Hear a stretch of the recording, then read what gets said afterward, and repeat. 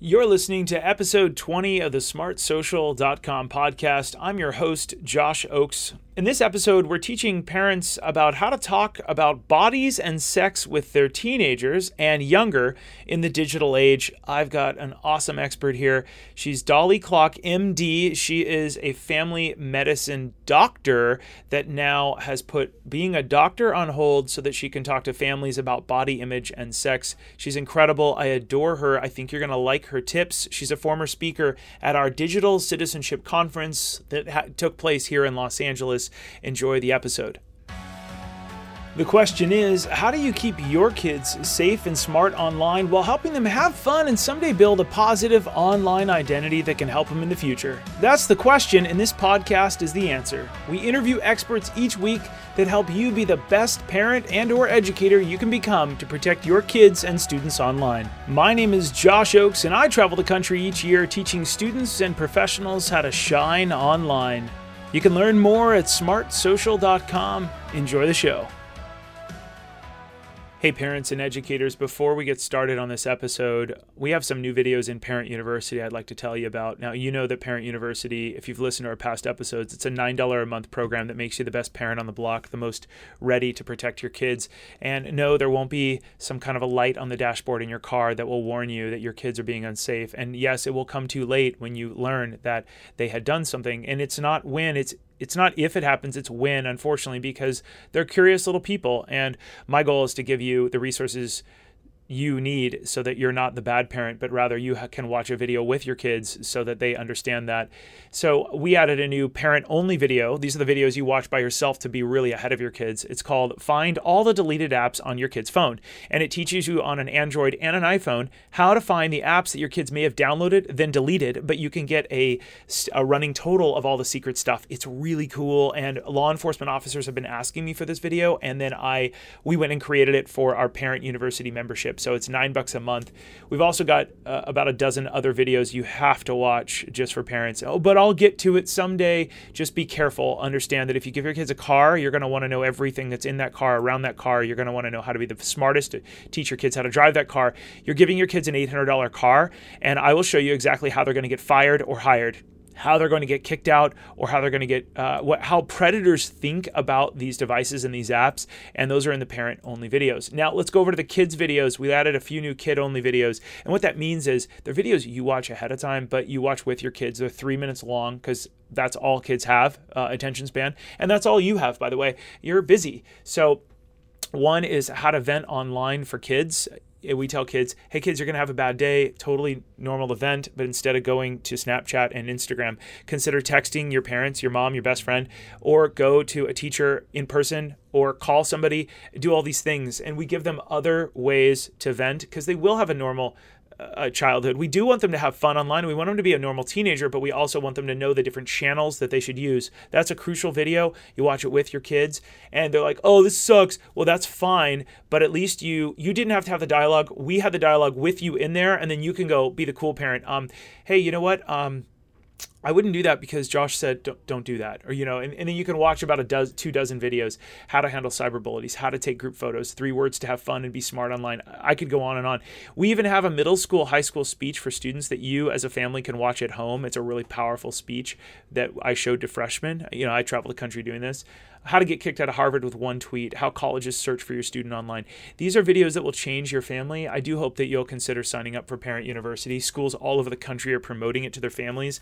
And we are at a critical mass to where now parents are asking lots of questions in our private Facebook group, which you get access to, saying, hey, what about this? What about this? And we're able to help them. It is so exciting. We're able to reach more people using the internet. And I hope that we can positively impact your family in Parent University. Learn more at smartsocial.com.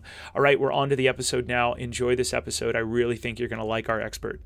Hello, Facebook, YouTube, our audio podcast listeners, and everybody else that's joining in today. We have an exciting expert today, and the topic of today is really the 5 misconceptions that you might have about your teenagers when it comes to body image and sex. And we're going to talk about that talk today. I'm excited to have somebody that not only do I adore, but also is one of the best in the country. And she's joining us live here today. She took a little bit of time out from her practice, from what she does and what she's passionate about. And I want to welcome a very unique person. She's a family medicine doctor. That's right, an MD. Her name is Dolly Klock, and she is coming at us live here in Los Angeles, talking about bodies and sex with teens in the digital age. Dolly, welcome to the video. Thanks for having me, Josh. I'm happy to be here. And I'm honored that you're here. I love what you do. I think what you're doing is really neat. And now you're family practitioner, family medicine as an MD. So not a PhD. A lot of people have those amazing letters, but you have an understanding of inside the human body, which is fascinating. And what do you do for families now that you're taking a small break from being an MD and a mom? You're not taking a break from being a mom. Never take a break from that. never there. But what are you doing nowadays? And then we're going to dive into your misconceptions. Okay, great. So I have a consulting company called Adolescence, through which I help parents sort of tackle these more complicated and sensitive topics with their kids, how to talk about puberty, changing bodies, sex, and a whole host of other adolescent issues. These conversations don't come naturally for everyone, and that's completely understandable. I'm a mom, as you said, so I have a 14-year-old son and a daughter who's almost 11, so I'm absolutely in the thick of all of this myself. And because I see how much time kids spend online and how easy it is for them to access not just positive, helpful, constructive information about bodies and sex, but also some more problematic images.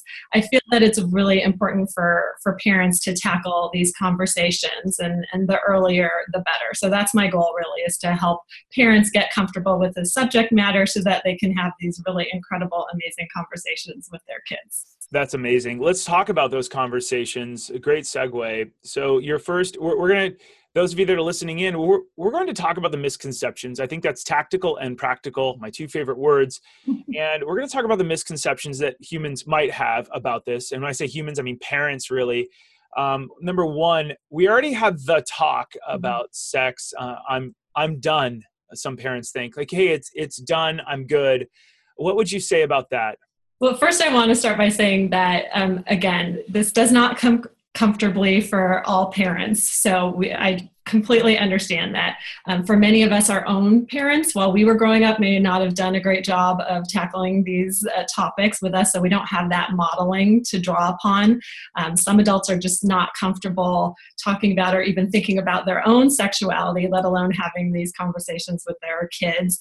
For some parents, perhaps they have a history of sexual assault, and so that really adds a very complicated extra layer to the conversation.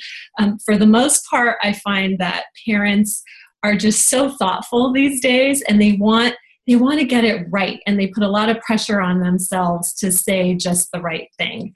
And so for those parents that are so brave and courageous and they gear up, to have the talk with their child, they go about it in such a way that they gear up for this one all-encompassing, life-altering sex talk that's like terribly uncomfortable for everyone, and it goes on for way too long. And then they get through it and they wipe their brow and they sigh a sigh of relief, and they're like, oh, thank goodness that's over and it's done. But this really is not a one and done conversation. As you know, ideally, the sex talk is really a series of many conversations that cover different little tidbits, over time, depending on your child's developmental stage, what's happening in their lives, what's happening in the lives of their teens, maybe having to do with something that you've seen on the news or on social media.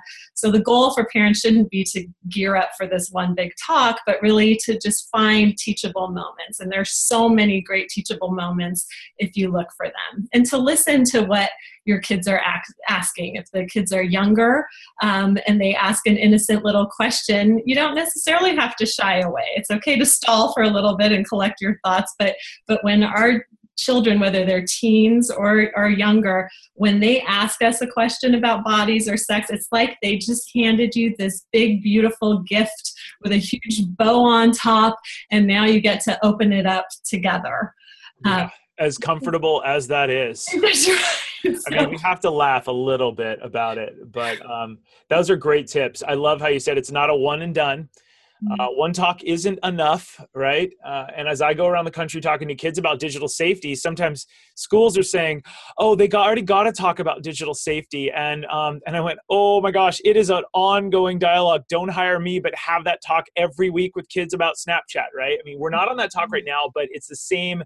But with a child, you can't just give them that information. They might not even retain all of it or want to listen to all of it. Right, exactly. All right. So misconception number 2 that you have as you talk to families is my kid would never watch porn or send an inappropriate text or participate in sexting. So I'm good. Yeah, this is a big one. And of course, if you haven't already had the more basic conversations about sex and bodies, this is hard. So that's another reason to have those more basic conversations first. It is 100% developmentally appropriate for kids to be curious about bodies and to be curious about sex.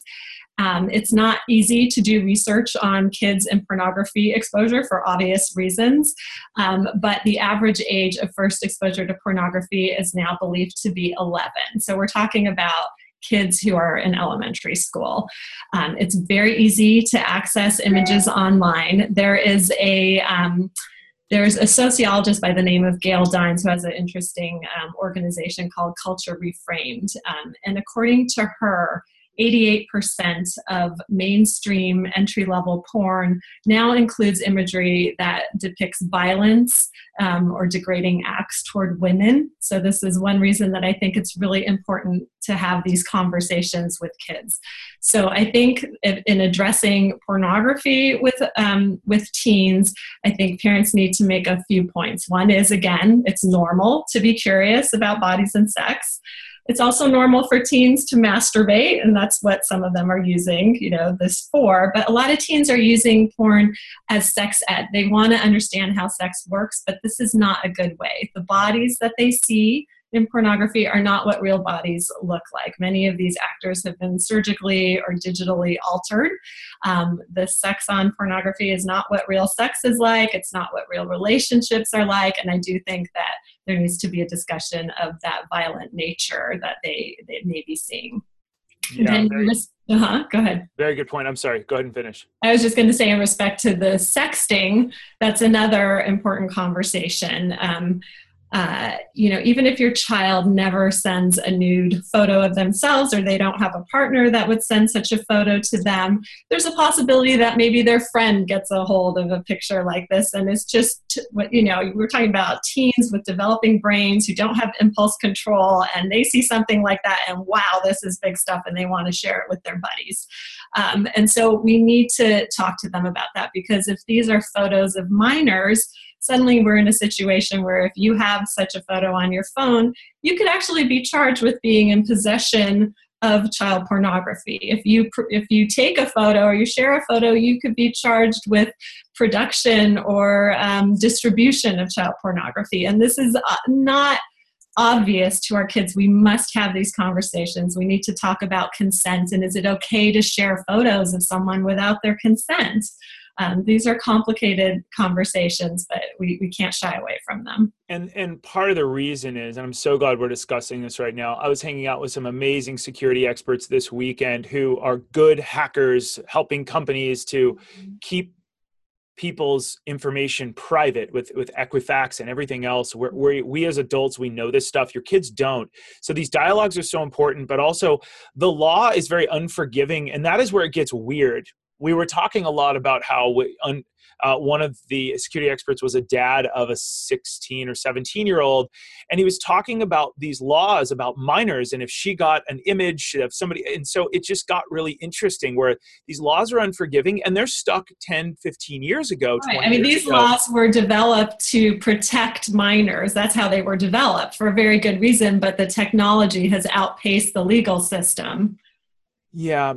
So that's why parents, it is very important to be knowledgeable and not shy away from this. A rich dialogue with your kids is the best safety app that you will ever have. A healthy dialogue. You're the only person or app that will wake up at 2 a.m. to go pick your kids up. No one else will. So that's why, and this sexting thing is so important. All right. So we've talked a little bit about, we've already had the talk. My teen would never watch porn or participate in sexting. And then number 3, Kids are all hooking up these days. Yeah, so it certainly seems like that when you are talking to other parents or looking at news headlines. This whole term of hooking up is fairly nebulous. It depends on who you're talking to. It could be anything from kissing to oral sex to sexual intercourse, vaginal intercourse, anal intercourse, whatever, what have you. So the CDC conducts a nationwide survey of high schoolers every couple of years. It's called the Youth Risk Behavior Study.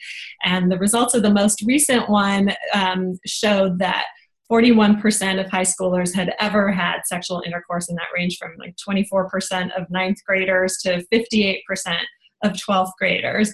The thing is that the question they ask kids is, have you ever had sexual intercourse? There's no explanation of exactly what that is. So our data is only as good as the questions we ask. So we don't know for sure. There was a report that came out through the Harvard Graduate School of Education, part of their Making Caring Common project, and they found that both teens and adults tend to overestimate the degree of the size of the hookup culture. And this is important because teens tend to base and make decisions about their behavior based on their perceptions of their peers' behaviors. And oftentimes their perceptions are really overestimations of reality. And I really feel that social media plays into this. If you're at home on Saturday night and there's a minority of your classmates are out at a party, but every one of them are posting on Snapchat and Instagram, and you're seeing all these photos, it can feel very much like everyone is there. It can feel very much like everyone is making out, or everyone is vaping, or everyone is taking part in whatever type of activity. And that can actually affect teens' decisions about what behaviors they engage in. So we need to talk to them about that. Yeah, so that's interesting. So that was the misconception. Kids are all hooking up these days. That's interesting. We're only as good as the questions that we ask in the surveys. All right, so that was number 3. Just to review, those of you that are listening, we already have the talk, I'm done, right? It's not a one and done thing. And then number 2, my teen would never watch porn or participate in sexting. Number 3, kids are all hooking up these days. And then the 4th misconception is, my kid knows that models are all photoshopped, and that's not real life. Dr. Klock, what would you say to that? So there's some sort of terrifying statistics from the National Eating Disorders Association, and these are for younger children. 41% of first through third graders state a desire to be thinner. By the time they're 10, 81% of 10-year-olds are afraid of becoming fat. So our kids are getting messages very loud and clear from everywhere, from the sides of buses and billboards, the covers of magazines, the body images that they see on the body types in video games, what they're seeing on social media. There are lots of hypersexualized images, and there are lots of photos of unhealthy bodies. So it's not just professionals that are photoshopping. Our teens are altering their pictures. There are lots of apps now where we're not only talking about, taking away the pimple or whitening your teeth, but actually now there are apps where you can change the contour of your body. You can change your bone structure. You can alter the size of your features. And so some of that is fun, right? There's sort of an artistic, creative element here, just like with anything in the digital world. This is not all black and white. But for certain teenagers, this can be distressing for them, because what happens is they start to put out this altered, perfect version of themselves, and then the real them doesn't match up with the image that they've put out for the rest of the world. Some teens are really fearful of their peers seeing unedited photos of themselves. Another aspect to this that's important is there are a lot of websites and social media sites that are sort of under the guise of health and wellness and fitness, but that actually are platforms for some unhealthy behavior. So you might look hashtags like Thinspiration, Thinspo, body goals. Now, not all of these are problematic, but some of them are. And if you are a teen with an eating disorder, or you're prone to an eating disorder, then seeing all those photos of thin people can become inspirational and can potentially trigger unhealthy behavior. And it's not just a girl's issue. This is a boy's issue as well. The media has lots of images out there of men who are all strapping and cut and with huge muscles and are underweight. And so this is really something that's affecting both boys and girls. Yeah, very, very powerful and so true. We used to advise a lot of companies and work with a lot of influencers in different spaces to get them to help the brand shine online. And it was very unrealistic. And that app that, in fact, this is an app we should do an app guide on. My team should look into this. It's called Facetune.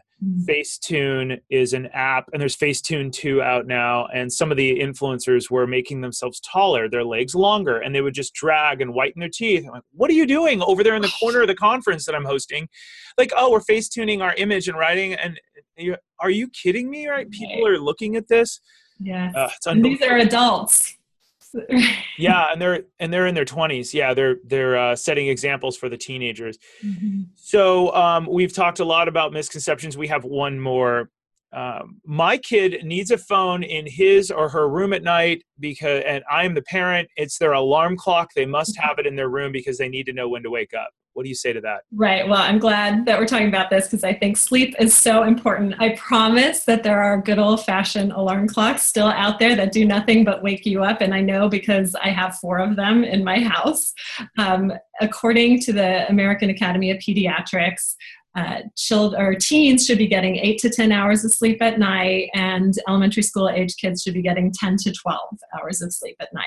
And I'm telling you, they're not getting it, particularly the teens. So part of this is because in teenagers, the natural circadian rhythms that influence our sleep-wake cycles shift. And so the hormone melatonin that our brains naturally produce at night to help us get sleepy, that melatonin is produced 2 hours later on average in teens than it is in adults. So when we as adults want to get the whole household to bed so we can have a relaxing night's sleep and we're exhausted and our kids are saying they're not sleepy, it's not that they're trying to be difficult, they're just not sleepy. Their bodies want to go to bed later and they want to wake up later, but this is not a reality in our society with our early start times for school. So kids are just chronically sleep deprived. And then on top of that, we have the effects of devices, which are emitting this blue light that further interferes with our own body's ability to produce melatonin.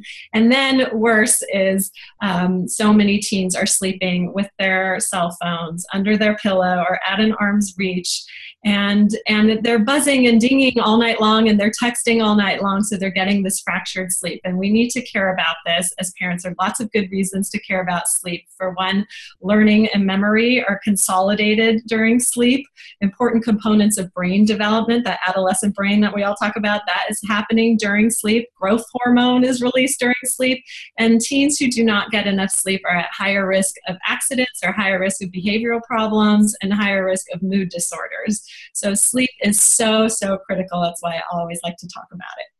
Good for you. That is really great. Just to get nerdy, I'm going to be the first one to say, I say this in all my speeches. I tell people, I think that I have an inbox addiction. I'm checking my email way too much. It's not just a kid thing. No. You can set an example for children with how much you're setting your inbox. And they say the first way to fix something is to say, maybe you have a problem with it. And I definitely think that I like coffee, 2 a day, but this is a problem, I think, for most adults. And I'll be the first to say it. And I think I'm going to take a pledge right now. I'm going to sleep with it downstairs in a different room this week. I'm going to try that. I'm really glad you brought that up.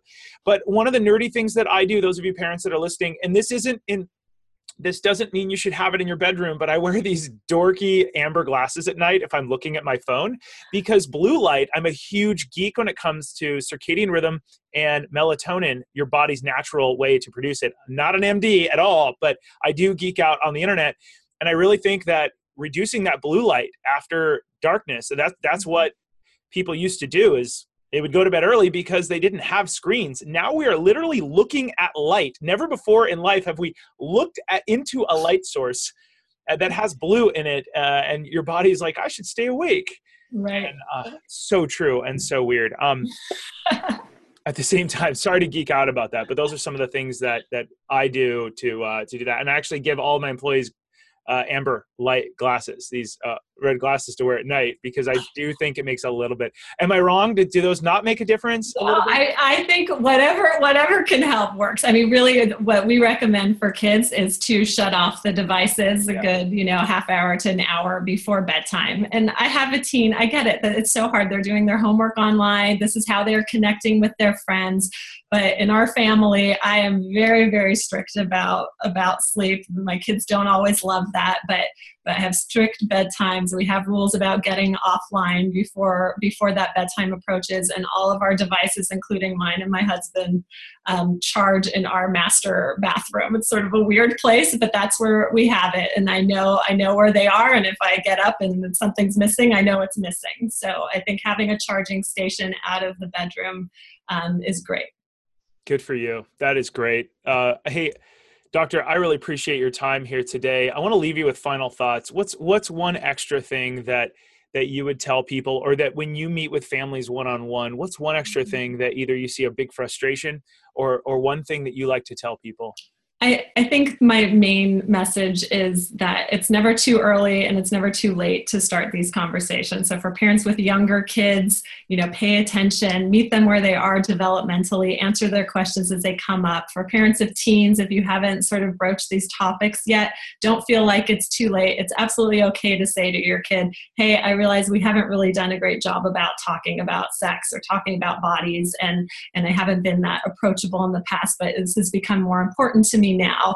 And look around, pay attention, ask them about their peers, spend time connecting with your kids so you can make that connection. You have a lifetime of wisdom and experience to draw upon, and your kids want and need to hear about it. Mm-hmm. That's so wise. Thank you so much for all of this. And those of you that are watching right now, you can learn more about Dr. Kloc by clicking the links below. And if you want to have that dialogue with your kids about digital safety, about how to get fired with one post, how to get kicked out of Harvard with one post, you've heard from me before. We have something called Parent University, which isn't just for parents, but it's all about getting you to have that healthy dialogue with your kids.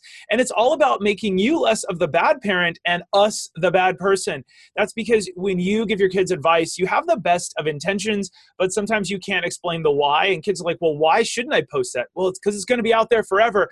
We give those examples. And so we'll teach your kids why they should not share their password with their best friend, why only their parents should get that, why they should go to a trusted adult, meaning a teacher, a parent, or somebody else when they see something bad online. And perhaps some of those things, why they shouldn't talk to people that their parents don't know, perhaps what that means. And we do the explaining. You watch the videos with your kids side by side. You can even watch them way before you watch them with your kids so that you approve our videos. But that gives you the chance then to say, well, I don't know if I do that, because remember, you learned why. And that's what we're trying to do at Parent University, is to make parenting a little bit easier in the digital age. We're not approaching sex as much. We're approaching the digital devices. Parent University and awesome people like Dolly Kloc are part of that, and they're helping you to be the best parent you can become. Dr. Kloc, thank you so much for your time here today. Thank you so much for having me, Josh. It's always great to be with you. Thank you. Thanks for listening to our Smart Social podcast. Are you kind of frustrated with always being the bad parent? Maybe the parent that tells your kids what not to do? Well, we designed something called Parent University that has family videos. That's videos that you watch with your kids to teach them how to be positive on the internet, to show them how to get kicked out of Harvard, perhaps to show them why they shouldn't share their password with their best friend. And parents use us as that example that they can then turn to. Well, maybe you shouldn't do that because Josh said it's a bad idea. In our Parent University program, not only do we have those family videos, we also have videos that bring you up to speed as a parent on exactly how to use Snapchat, exactly how to use Instagram, what the bad apps are. We go behind the scenes and teach you everything you need to know to be an expert. We do it in short videos. We show you everything you need. We also give you access to all of my Parent Night content that I travel the country sharing with parents to bring them up to speed on how to be safe and smart on the internet. I hope you'll join me. You can learn more at smartsocial.com and sign up for Parent University. Also, you might even be able to get a free copy of my book. Just pay shipping and handling. Light, bright, and polite for parents. I hope you'll take us up on that offer. I'll see you soon at smartsocial.com. I'm Josh Oakes. Thanks so much for listening. As always, keep it light, bright, and polite. Have a great day.